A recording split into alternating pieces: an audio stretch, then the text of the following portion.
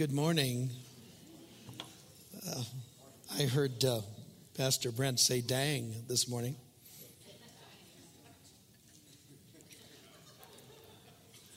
It was thrilling to me personally. Bad company corrupts good morals. So I'm influencing you, brother. I love it. 1 Peter chapter 2.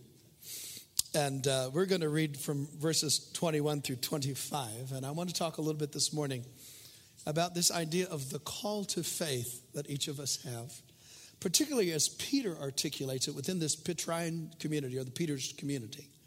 And the challenge that it throws at us and opens us up to.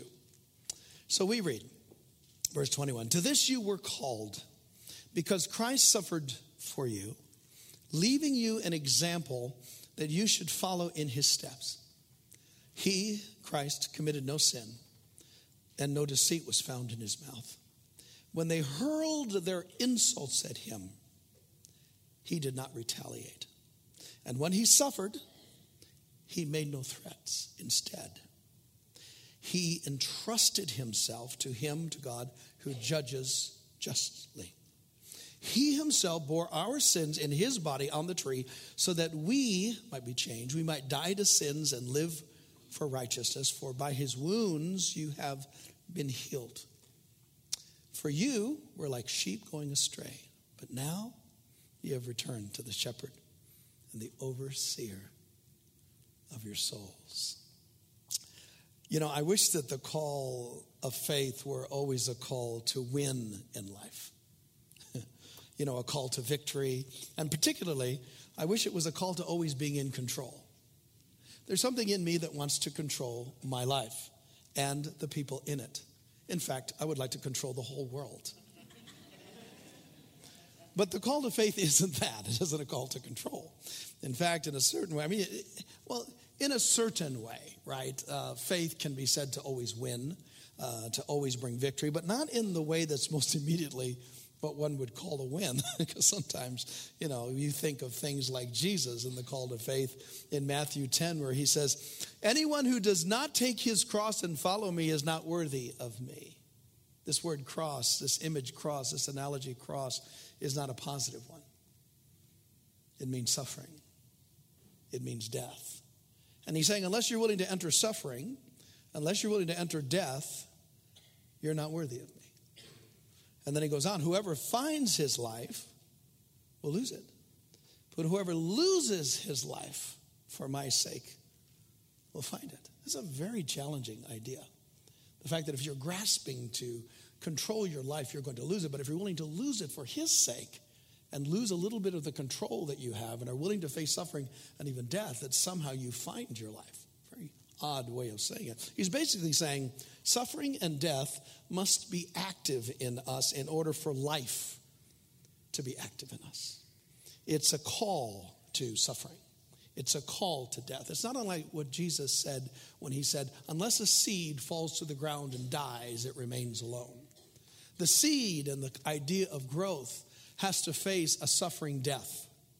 And after its death is momentary, but after the death, all of a sudden the potential of life that's within it, the potential of something else is broken out through the death of the seed. And so that analogy is used in Scripture, that there's, in our own lives, with our own control, we're like little seeds, lots of potential, but not really full of life, or not really expressed life. And it isn't until we face this suffering and death that something is released that isn't released, except we face that. In our reading in Peter, we see this similarly disturbing call to this idea of suffering. And again, in verse 21 of chapter 2, Peter writes, to this you were called. This is your calling. Yay, right? Because Christ suffered for you. I wish that he would have said, so you don't have to, right? Christ suffered for you so you don't have to, but that's not what he says. Christ suffered for you, leaving you an example that you should follow in his steps of suffering. It's a call to suffering. He's not talking about really suffering sickness or hardships in life. The text doesn't bear that out. I mean, certainly the human experience itself affords plenty of that to us. So you will face that stuff. But he's talking about suffering in the context of relating to God, relating to ourselves, relating to others around us. It's relational kind of suffering. In the context of this particular verse we just read, just beforehand, he's talking about suffering in the workplace. And just afterwards, he's talking about suffering in a home. And then in the whole book, he's basically talking about suffering in a culture of people where there's some who have faith and some who don't. And when you're in a culture where some people don't have faith, they don't get you. And there's some suffering that you encounter because they don't get you. And then he's talking about the suffering that we have within ourselves, right? Because there's sinful desire and we've got to move toward God. And that, in other words, trying to get along with yourself is rife with suffering, right? And then he talks about suffering of obedience within the context of the community of faith. In the 5th chapter, he talks about submission and relating to people. Submission is different. It's a difficult kind of thing because it doesn't mean you always agree, but you're moving with and toward someone that sometimes you'd rather move away and run from. So I want to address 3 areas of suffering that I think that we need to embrace as followers of Christ that Peter is highlighting here. But before we do that, let me reference Paul in his on this point of suffering. In Philippians 3, Paul talks about it, and he says in verse 10, I want to know Christ. I want to know the power of his resurrection. I think all of us in here who are followers of Christ want this. But watch what he says. But I also want to know the fellowship of sharing in his sufferings, becoming like him in his death. Why? So somehow I attain to the resurrection of the dead. The juxtaposition Paul is making is he's saying somehow suffering is attached to resurrection. Somehow moving in Christ's suffering and experiencing death in some level is opening up for resurrection and for life that currently isn't available pre-suffering, pre-death. Again, in Romans 8, he says something similar. In verse 17, now, if we are children, then we are heirs of God. How cool is that? Co-heirs with Christ. Man, we love that. If, indeed, we share in his sufferings, in order that we may share also in his glory. Again, the juxtaposition is that somehow when we experience suffering, it opens us up to glory, which is God's revealed presence in our lives. When glory hits, life gets sweet. And then lastly, Philippians 1:29, Paul says, for it has been granted to you on the behalf of Christ, not only to believe on him, which we all love, but also to suffer for him. Suffering is a big part of the call of faith to us. And the first area of suffering I want to look at is in the relationship we have with ourselves. Now, have you noticed how weird you are?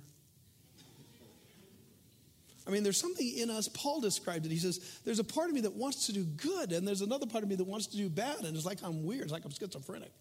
And I've got this war going on inside myself. It is a tumultuous road to get along with yourself and to learn how to deal with the struggles that are within you. Peter said in our text just a couple verses earlier, he says in verse 11 of chapter 2, dear friends, I urge you as aliens and strangers in the world, as we look odd because we're people of faith, to abstain from sinful desires. I mean, it's easy to follow them, but he says, no, don't go there. Which war against your soul. There's a war that's going on inside us. This is repeated over and over in the New Testament text, this idea of this struggle internally. And the struggle constitutes a kind of suffering. In fact, Peter, in chapter 4 of this same book, brings it up again, this idea of suffering within yourself and with yourself. He says in chapter 4, verse 1, therefore, since Christ suffered in his body, again, I want to read, you don't have to, you're free. But that's not what he says. He says, since Christ suffered in his body, arm yourself with that same attitude. In other words, arm yourself with the idea, you're going to suffer.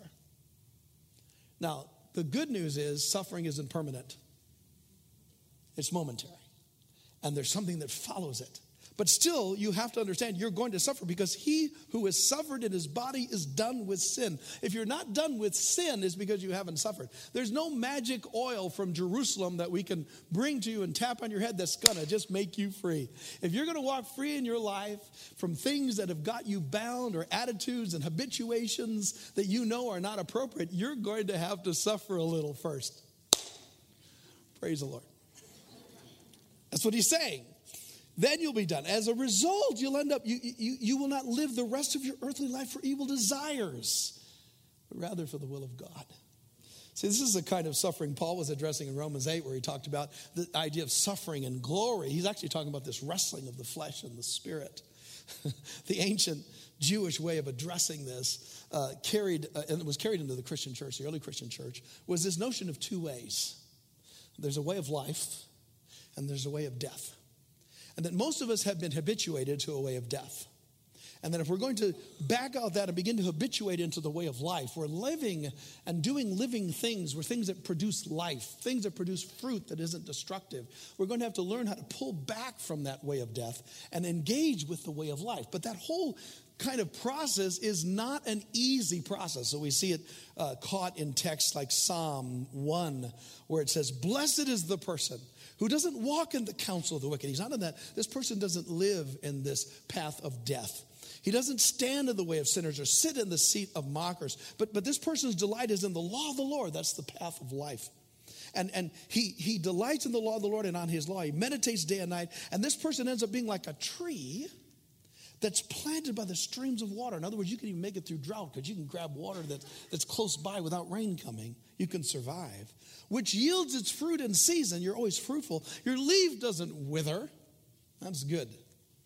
And whatever you do benefits.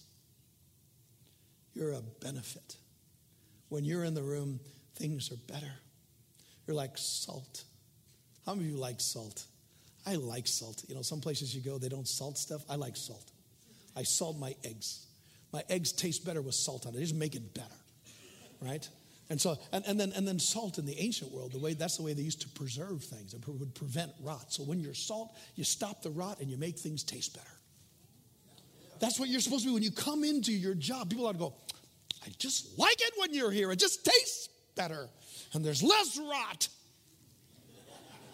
Right? That's what the response should be. Whatever you do, it prospers. Huh? The two ways are explicitly referenced in an early text of Christianity that never made it into the canon, but it's a beautiful text. It's called the Didache. And the Didache begins in chapter 1, verse 1. It says, "There are two ways, one of life, one of death. And there's a great difference between the two ways." See, when you are habituated to do things, to go one way, the way of death, and you say, "Wait a minute, I'm not going to do that anymore. I'm going to pull back from that, but not only just pull back from that, I'm going to go this different way." Honey, you're going to have a war. Internally, there's going to be some suffering. You're going to have some suffering. I mean, to replace the impulse of greed, that's the way of death, and to say, "No, I'm not going to be greedy, but in fact, I'm going to be generous," I am telling you, that will not be an easy thing to do. Or if you're habituated that every time someone offends you, you retaliate, and you feel good about it. It's just you're standing up for yourself. And so you insult me, baby, watch out, because I got to shut down, right?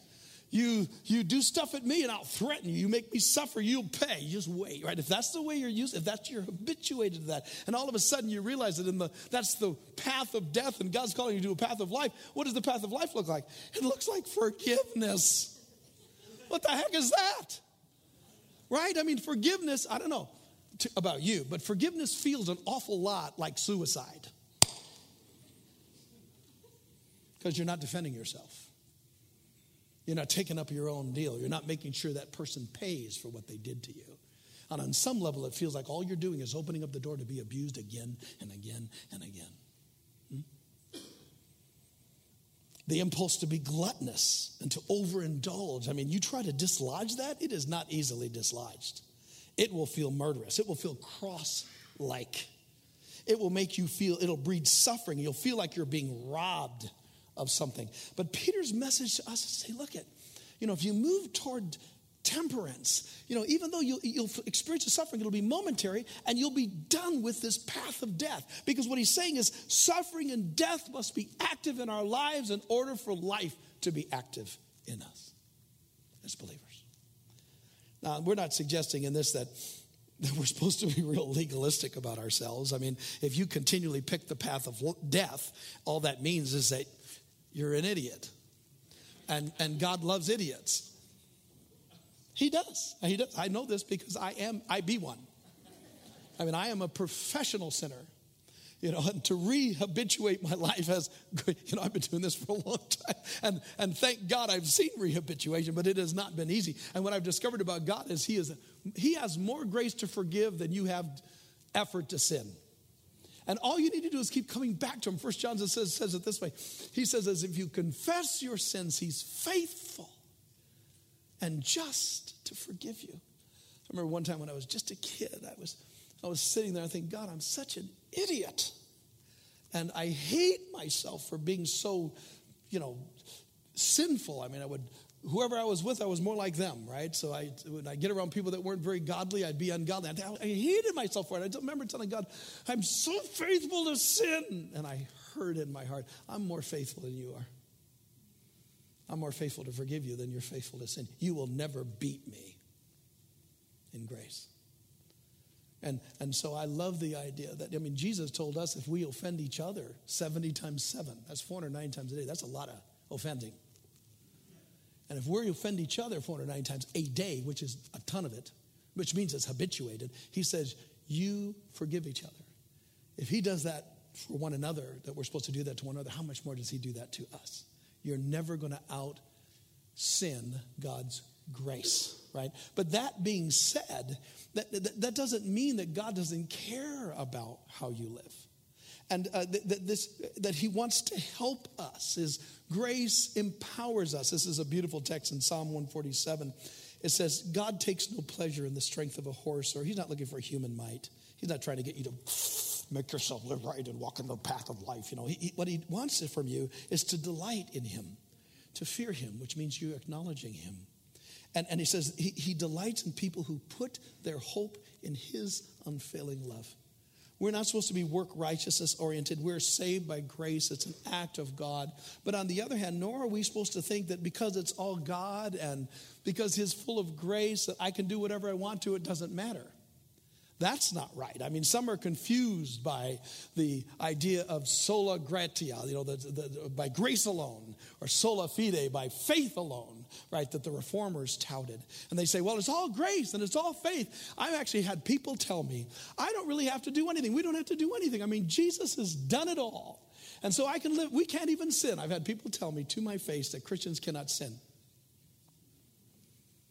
That it's all covered by grace, so you can it's greasy grace. So you can do whatever you want to do, slide around, don't have to be committed to doing right, that kind of thing. I think it's not a good thing. The Reformed formula was this: we are justified by faith alone, but not by a faith that is alone. What does that mean? In other words, salvific faith, when you experience God's saving action in your life, what happens is that it affects obedience in you. Because you're forgiven, we love because he first loved. And so the reaction from our heart is obedience. We're not rejecting moral constraint. Because we're forgiving, we're embracing moral constraint. So again, the issue is that we are called, and God wants us to embrace this second way. And wrestling through that is a wrestling of suffering and death, but the end result is a new life. The second kind of suffering that we must embrace as followers of Jesus is the suffering of other people. God said that we're supposed to, the command is love the Lord your God with all your heart and all your mind and all your strength. The second is what?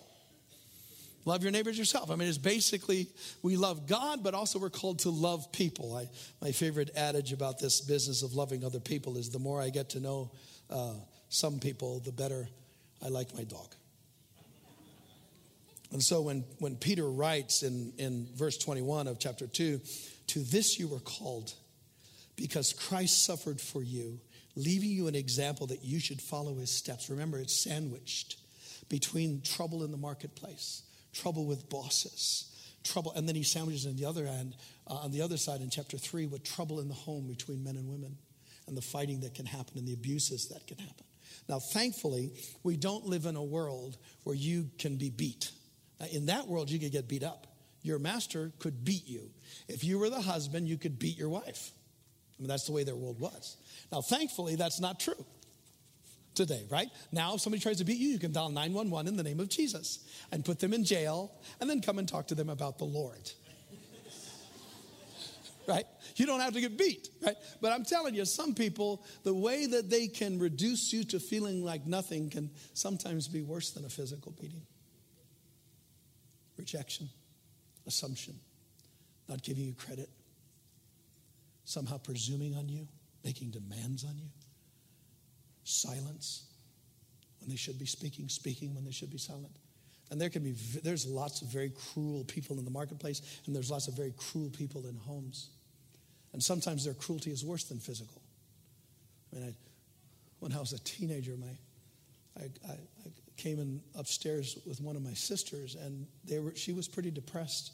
I remember that, and I went up to see. She was had disappeared for a while, and I went upstairs to see her. When I walked in the room, she's over by her desk, and she has a razor blade in her hand. And she's just lightly cutting her skin. She isn't committing suicide. She's just lightly cutting the skin so just a little bit of blood shows up. And I said, "What are you doing?" And she looked at me with kind of dead eyes. She said, I just want to feel something. She said, "I don't feel anything. And just somehow I just want to feel something." Those of you that know people that have been in dark, dark places, you know that sometimes physical pain feels like a gift. So the call to us when we're dealing with people that are evil like this is Jesus tells us he tells us how Jesus responds. He tells us that we're to respond by following Jesus' example. We're to follow his steps, and then he iterates his steps. Verse 22, Jesus committed no sin. No deceit was found in his mouth. In other words, he didn't do anything that deserved the rejection. He didn't do anything that deserved insult. He didn't do anything that deserved suffering. And yet, here they come. When they hurled their insults at him, the one who had committed no sin, the one who had no deceit in his mouth, they're insulting him. And instead of reacting at them and insulting back, which seems so very natural to me, he did not retaliate. And when he suffered, man, when somebody makes me suffer, I want to threaten. You keep that up and watch. Right? There's a threat that wants to come out of me. But instead of naturally threatening when he suffered, he says he suffered, but he made no threats. And this is the path he's calling us that we're to take in our relationships that seem off. He said instead, Jesus entrusted himself to God who judges justly. He was saying he was connecting with his Father, knowing that somehow the Father was bigger than the situation. See, when God calls us to follow Jesus' steps, it's not so that we just get beat up on or we just get abused. It's that we can connect with God in a way that makes us bigger than what's going on. When Jesus said if somebody slaps you on the face, turn the other cheek, why could he say that? We know the healer. When Jesus said, if somebody asks you for your shirt, give them your cloak also. Why? Because we know the provider.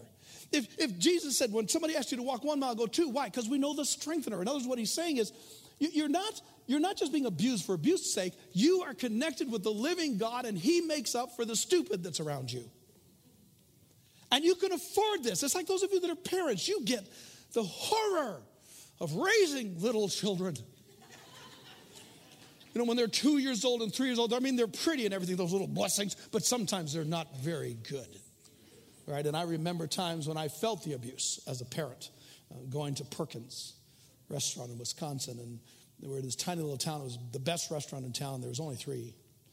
And about the best restaurant in town. I remember sitting there, and my favorite thing in the whole world at the time in my life were those salads from Perkins. They had a little bit of Thousand Island, a little bit of French, and those little croutons. I love those croutons.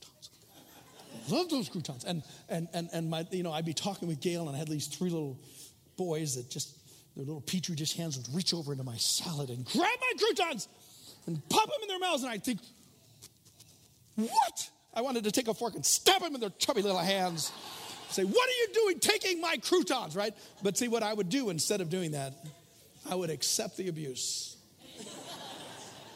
And I would say, I am the parent. They are the child. I am the parent. They are the child. And somehow by realizing who I was, it helped me deal with the abuse. What Peter is saying to us is when you understand, when you walk into the marketplace and they're attacking you, or you walk into the home and you're not understood, and by the very fact that you're living right, it's like Cain and Abel, you get stones thrown at you, right? Cain destroying Abel with a rock, that people throw rocks at you. That if you understand that the reason you can stand and take it is because you're connected with God. And by virtue of the fact you're connected with him, you can say, I'm the believer, they're not. I'm the believer, they're not. I can afford this abuse. So he's not calling us to be suffering because we're weak. He's calling us to suffer precisely because we're not. We're entrusted to a living God who will get involved. And so we see this as he continues here. He said he entrusts himself to him who judges rightly. The scheme is very simple. It's basically you live well. You realize that people will reject you when you live well. They'll throw stones at you. But you're not supposed to throw the stones back. Do you throw the stones back? When you're insulted? When you suffer? Do you throw the stones back? He says, don't throw the stones back. Instead, trust God. Because when you trust God, you'll open the way for God to get involved in a natural relationship. And then he talks about it, that when God gets involved, something changes. What changes? He's saying that the very people that are throwing the stones will be affected by your looking to God instead of reacting. That when you look to God instead of reacting, it opens the door for God to touch their lives and to cause them to stop being stone throwers. In other words, your life becomes an intercession for transformation. And so he says that Jesus, instead, he entrusted himself to him who judges rightly. Verse 24, he himself bore our sins, our insults, our suffering in his body on the tree. Why? So that we could be changed. The ones insulting, the ones causing suffering, that we could be changed, that we might die to the suffering, die to the insults, and live rightly. For by his wounds, by the fact that he took our insults and took our suffering and not retaliated and instead looked to God, by his wounds, he opened the door so we can be healed.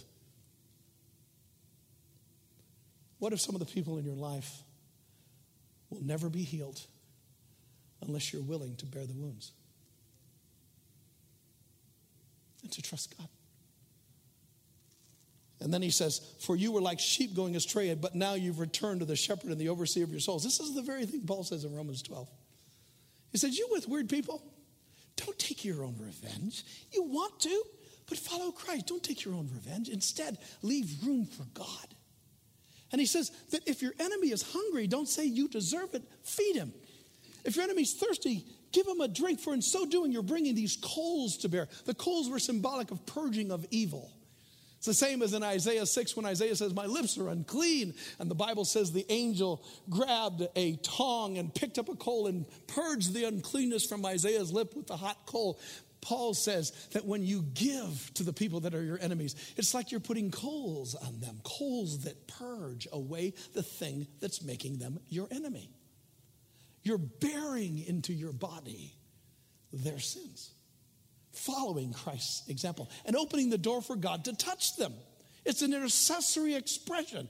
This is why Paul says, in the last of that text in Romans 12, do not be overcome by evil. Some of you face evil every day on your job.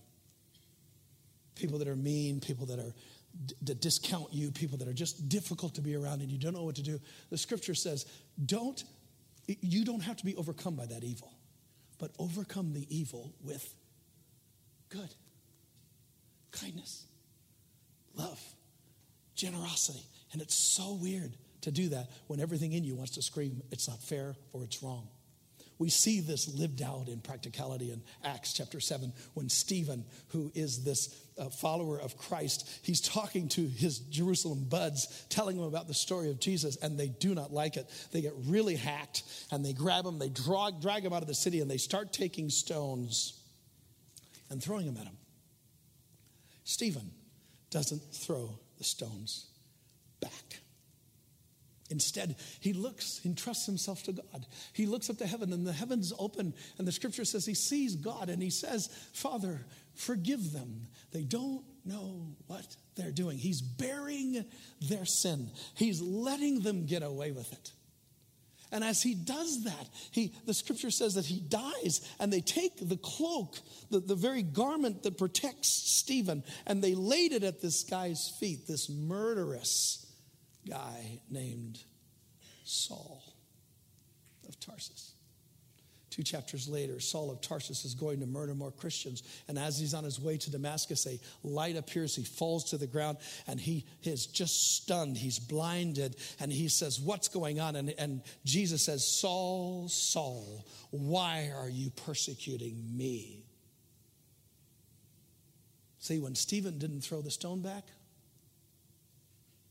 they were persecuting Jesus. If Stephen had thrown the stones back, it would have been all about Stephen and that crowd. Do you throw the stones back? And Saul goes, who are you? And he says, I'm Jesus. And Saul is converted.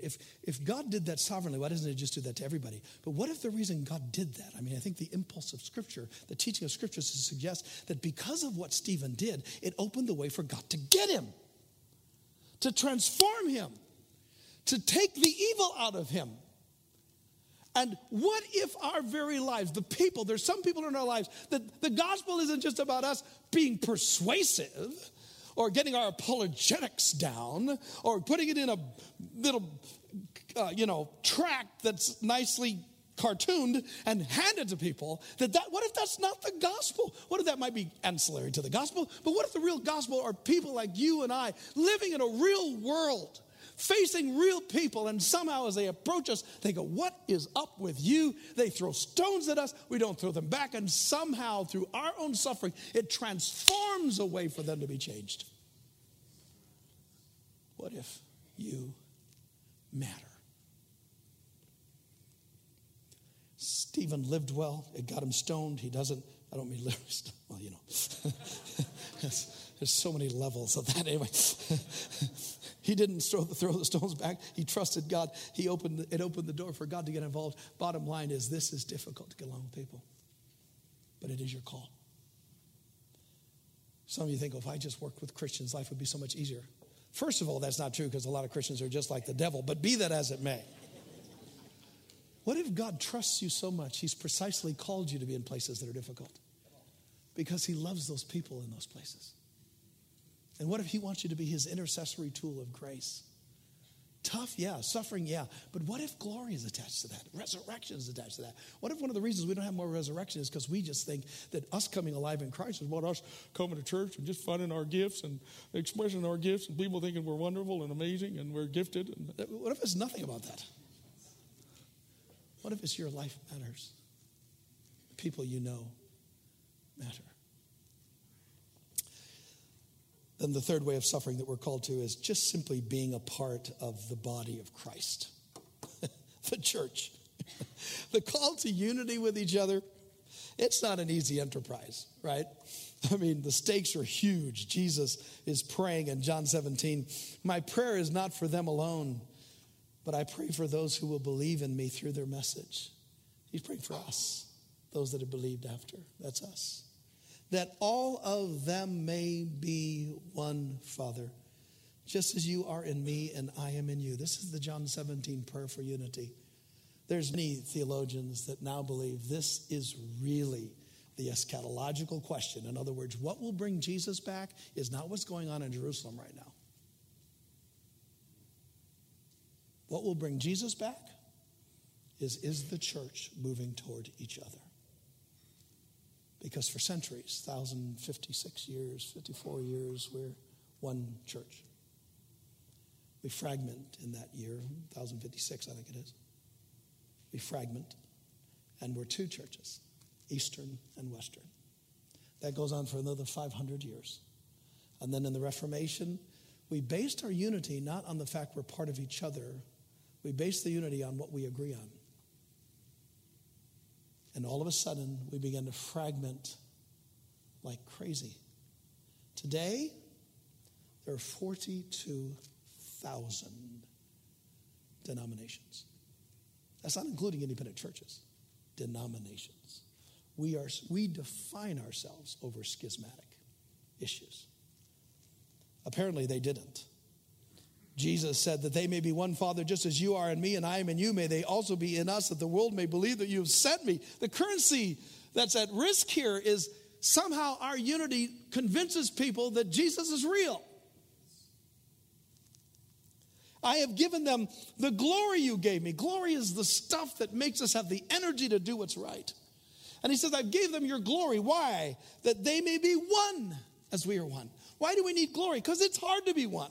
Paul said in Philippians 2, Paul says, if you've had any encouragement in Christ, if you have any fellowship with the Holy Spirit, gather all that spiritual strength and put one another ahead of each other and be concerned with the issues that are in each other's lives. Why does he say that? Because it takes a lot of energy to move toward each other. And then he said, I and them, you and me, may they be brought into complete unity to let the world know you have sent me. In other words, we make Jesus famous when we move toward each other, and you have loved them even as you have loved me. Bottom line is, it's hard to do this. In fact, Jesus said it this way. He promised them. He said, offense will come. That's usually a promise most of us don't stand on. We don't wake up in the morning and morning prayer and say, Lord, you said offense will come. And I'm trusting you today that offense will indeed come. We don't do that, even though it's a promise. We don't have time to go to these primary texts for this, but the New Testament says that the greatest sign of being worldly and fleshly as a Christian is how independent are you? In other words, do you see the church as an option? When you think of church, is it just an option in your spirituality? I can't tell you how many times I hear people say, I just don't like the church. I just, my spirituality is just, between me and God. They don't understand how radically different that is from the whole notion of the Christian trajectory. I mean, many in the early church thought that separating yourself from other people, other believers, and was really placing yourself in the seat of Satan. Many of them believe that the kind of schism that we see in the church today was the actual blasphemy of the Holy Spirit. That's what they believed. It was the blasphemy of the Holy Spirit.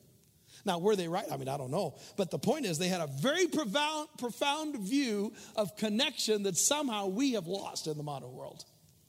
Ignatius, one of the apostolic fathers, wrote about the 115 CE. He says, therefore, whoever does not meet with the congregation thereby demonstrates his arrogance and has separated himself, for it is written, God opposes the arrogant. I mean, we are Americans, and I'm glad I'm an American, but we are freaking individualists. It is part of our American mythology, but it is absolutely anti-Christian. I mean, the evidence in Christianity that it is a corporate expression as much as a private expression is permeating, overwhelming in both the biblical and the historical records. I mean, from the very beginning, people were welcomed into communities of faith. That's how they came to faith. When they believed the gospel, they weren't just encouraged to believe privately, independently. They were encouraged to become part of the community of faith. That's how they got entered in. The entrance event that brought people into the church was not the sinner's prayer. The entrance event was the corporate event of baptism. And the thing that's strange about baptism is you can't do it yourself. You can't baptize yourself. You can't say in the name of the Father. It doesn't work.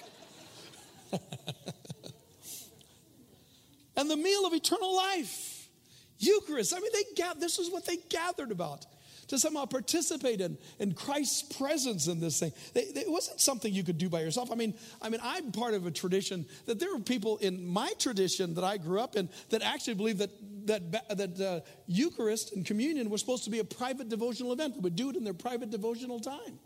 There is no support for that in the Scripture. There's no support for that in history except post-Reformation.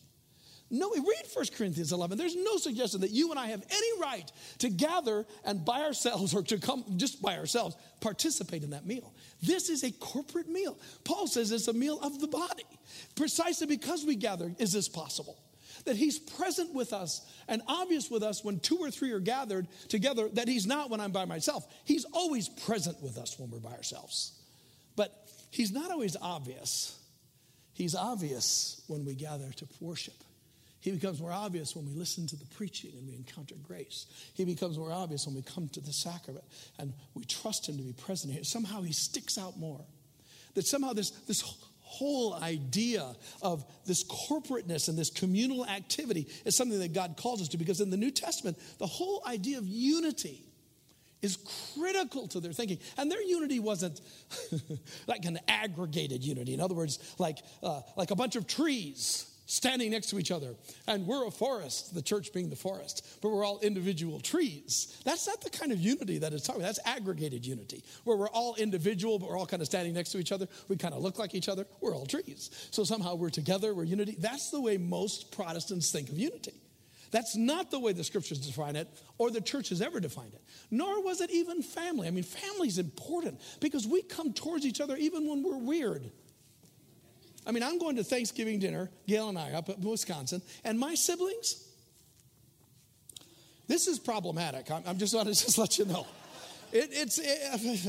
We're doing it because we're family, and we'll make it civil as much as possible. There will be outbreaks, but it'll be fine, because we're all, all of my siblings, we are literally on different philosophical, theological universes. We're part of whole different places, but we still come together because we're family. We're supposed to be more than family. The analogy used for the church is family in some ways, but it's more than family. The analogy is the body. And what's odd about if I'm part of the family, if I don't show up at Thanksgiving, I'm still part of the family. But if I'm part of the body, if I don't stay connected to the body, I die. There's no choice. This isn't an option. My connectedness to other people of faith is absolutely critical for me to be alive.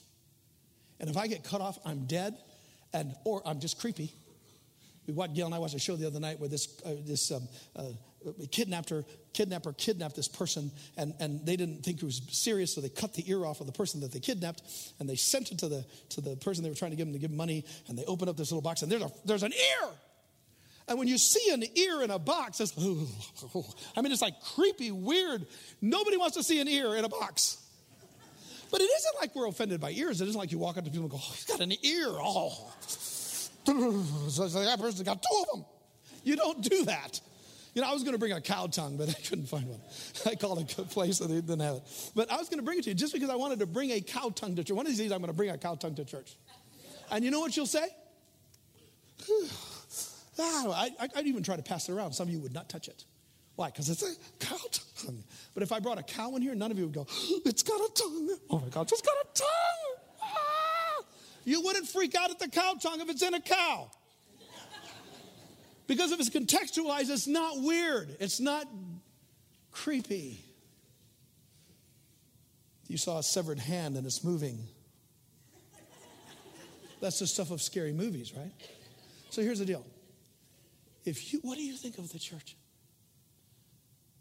Is it a forest for you to be a tree? Is it kind of a family thing, a clubby kind of thing? Or do you look at it as the body?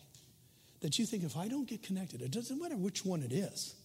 You just have to find a place to get connected.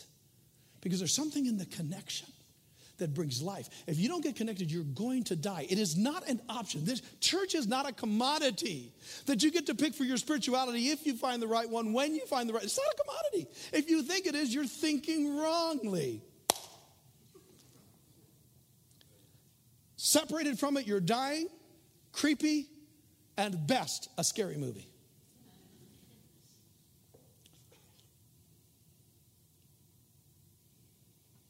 This business, let's move toward the Eucharist here for just a moment. I want to read you one more text and we're done. This business of the Eucharist. I am so delighted that we as a community make this a practice. We habituate our lives to this moment. I love the table. I cultivate a hunger for the table. Listen to Jesus on this. What basically the deal is that the human race died, according to the narrative that we have in Genesis, because of a meal from the fruit of a tree. The human race is alienated from God. It was in a garden with a tree and the fruit of the tree. And God designed that another garden would appear. The garden where he died. He died in a garden, on a tree, with a different fruit. And this meal that celebrates that is a meal of life.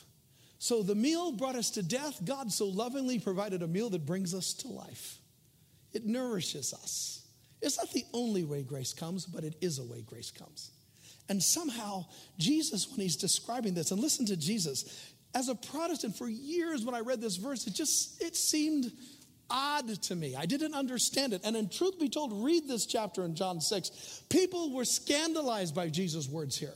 So much so that after he got done saying it, the whole crowd abandoned him. This is where he looks at his disciples and said, you guys going to leave me too? And Peter goes, where are we going to go? You have the words of eternal life. We're not leaving. But this was a scandalous idea. And when I used to hear these words, I'm telling you, Jesus sounded weird to me. It was like Jesus became an adult in a Charlie Brown cartoon. Wah, wah, wah, wah, wah, wah, wah, wah, wah, wah. I didn't understand it. Listen to him. Jesus said to them, I tell you the truth, unless you eat the flesh of the Son of Man and drink his blood, you have no life in you. Whoever eats my flesh and drinks my blood has eternal life, and I will raise him up on the last day. For my flesh is real food, and my blood is real drink. Whoever eats my flesh and drinks my blood remains in me, and I in him. Just as the living Father sent me, and I live because of the Father, so the one who feeds on me, will live because of me. This is the bread that came down from heaven. Your forefathers ate manna and died, but he who feeds on this bread will live forever. At the very least, I mean, what if I found this thing and I said, guys, I was over in Israel and I went into this cave and we've proven it. This is manna. This is the manna they had in the wilderness. We found it. There's actual manna that we found in the wilderness and it's been sustained. How many of you would think, whoa, manna? Manna from the wilderness? We're going to eat it? You go, oh, manna from the wilderness? Eat it? See, we're more taken by that idea than what Jesus said when he says, this is my body. We've been so paled by guys like Zwingli. And Zwingli had, some good points to make. And Zwingli was dealing with some problems that we don't deal with now.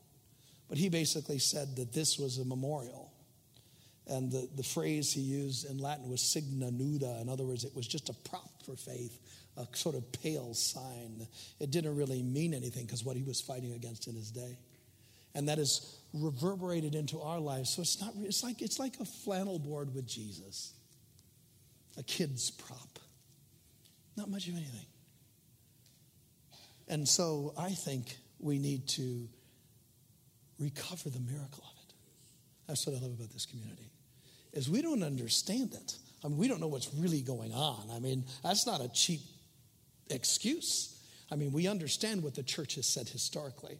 And the church has always tried to figure it out. Don't misunderstand me. And they're using the science of the day, which were the philosophies of the day. And they had ideas that they got from Plato. And they had ideas that they got from Aristotle. And they have ideas that they got from different ages. And they're trying to figure out what is actually happening here. And we could articulate all those ideas. So it isn't like we're saying stupidly we don't know.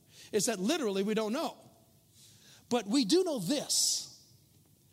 That somehow as we pray in these next few moments, that God is going to be creative at this table. We do know that. We do know that somehow this isn't the only place where grace is dispensed, but grace will be dispensed through this. Just like when we preach, just like when we sing, grace is dispensed. There is grace dispensed in this moment. And somehow we see him. We see him in this meal. That's what in Luke 24, when Jesus is walking right along with them, they don't recognize him. And then when he sits down with them at the end, this is after the resurrection at Emmaus, and he breaks the bread, that Eucharistic moment, he breaks the bread and their eyes were open and they recognized him. And the church has always said, we recognize, it's not that he's not present with us all the time, he is, but we recognize him in this moment. You've all seen tapestries. You have that tapestry, fill it up there. A tapestry has all of these colors in the whole thing. There's not more red thread than purple thread. There's not more yellow thread than orange thread. It's all there. The blue thread, it's all there. The reason you see kind of the yellow in the center and the reason you see kind of the purple in the background is because as the weaves are going through, the Creator let those colors rise to the surface in those particular spaces. But all of the colors are there in complete equality. See, what's happening is God is always present in your life. But in some places, he rises to be seen and recognized. Times when we come together, times when we come to this table, he rises to be recognized. We see him here in a way like we've never seen him. This is what we're after. We need this table. I need this table. This is not an option for Edwin. I commit to the table. That's why I come to this place. I commit to it more than I commit to hearing preaching, even though I love preaching because it's my job. That's not true. I really do love it. We better stand. What's my point today? Suffering and death must be active in us in order for life to be active in us. How are you doing? How are you suffering with yourself? Are you? Or are you just giving way to the habituation of death? How are you doing with others? Are you throwing stones back? Are you willing to suffer to see people transformed? And how are you doing with the body of Christ? Does this matter to you? Is this critical to you? If it isn't, there's something wrong with your faith. Because moving toward each other is not easy, and you will suffer by virtue of the decision to make the church a part of your life. And others, not just Sanctuary Church, not saying that. The church, the people of the church, God's voice in his community, you must be a part of it. Thanks for listening to this message from Sanctuary Church. If you're in the Tulsa area, we invite you to attend one of our weekend services at 5 p.m. on Saturday, 9 a.m. or 11 a.m. on Sundays. And if you would like more information on who we are and what we're about here at Sanctuary, or to give online, please visit our website at sanctuarytulsa.com, or you can download our mobile app from the App Store or Google Play. We hope you'll join us again next time. Have a great week.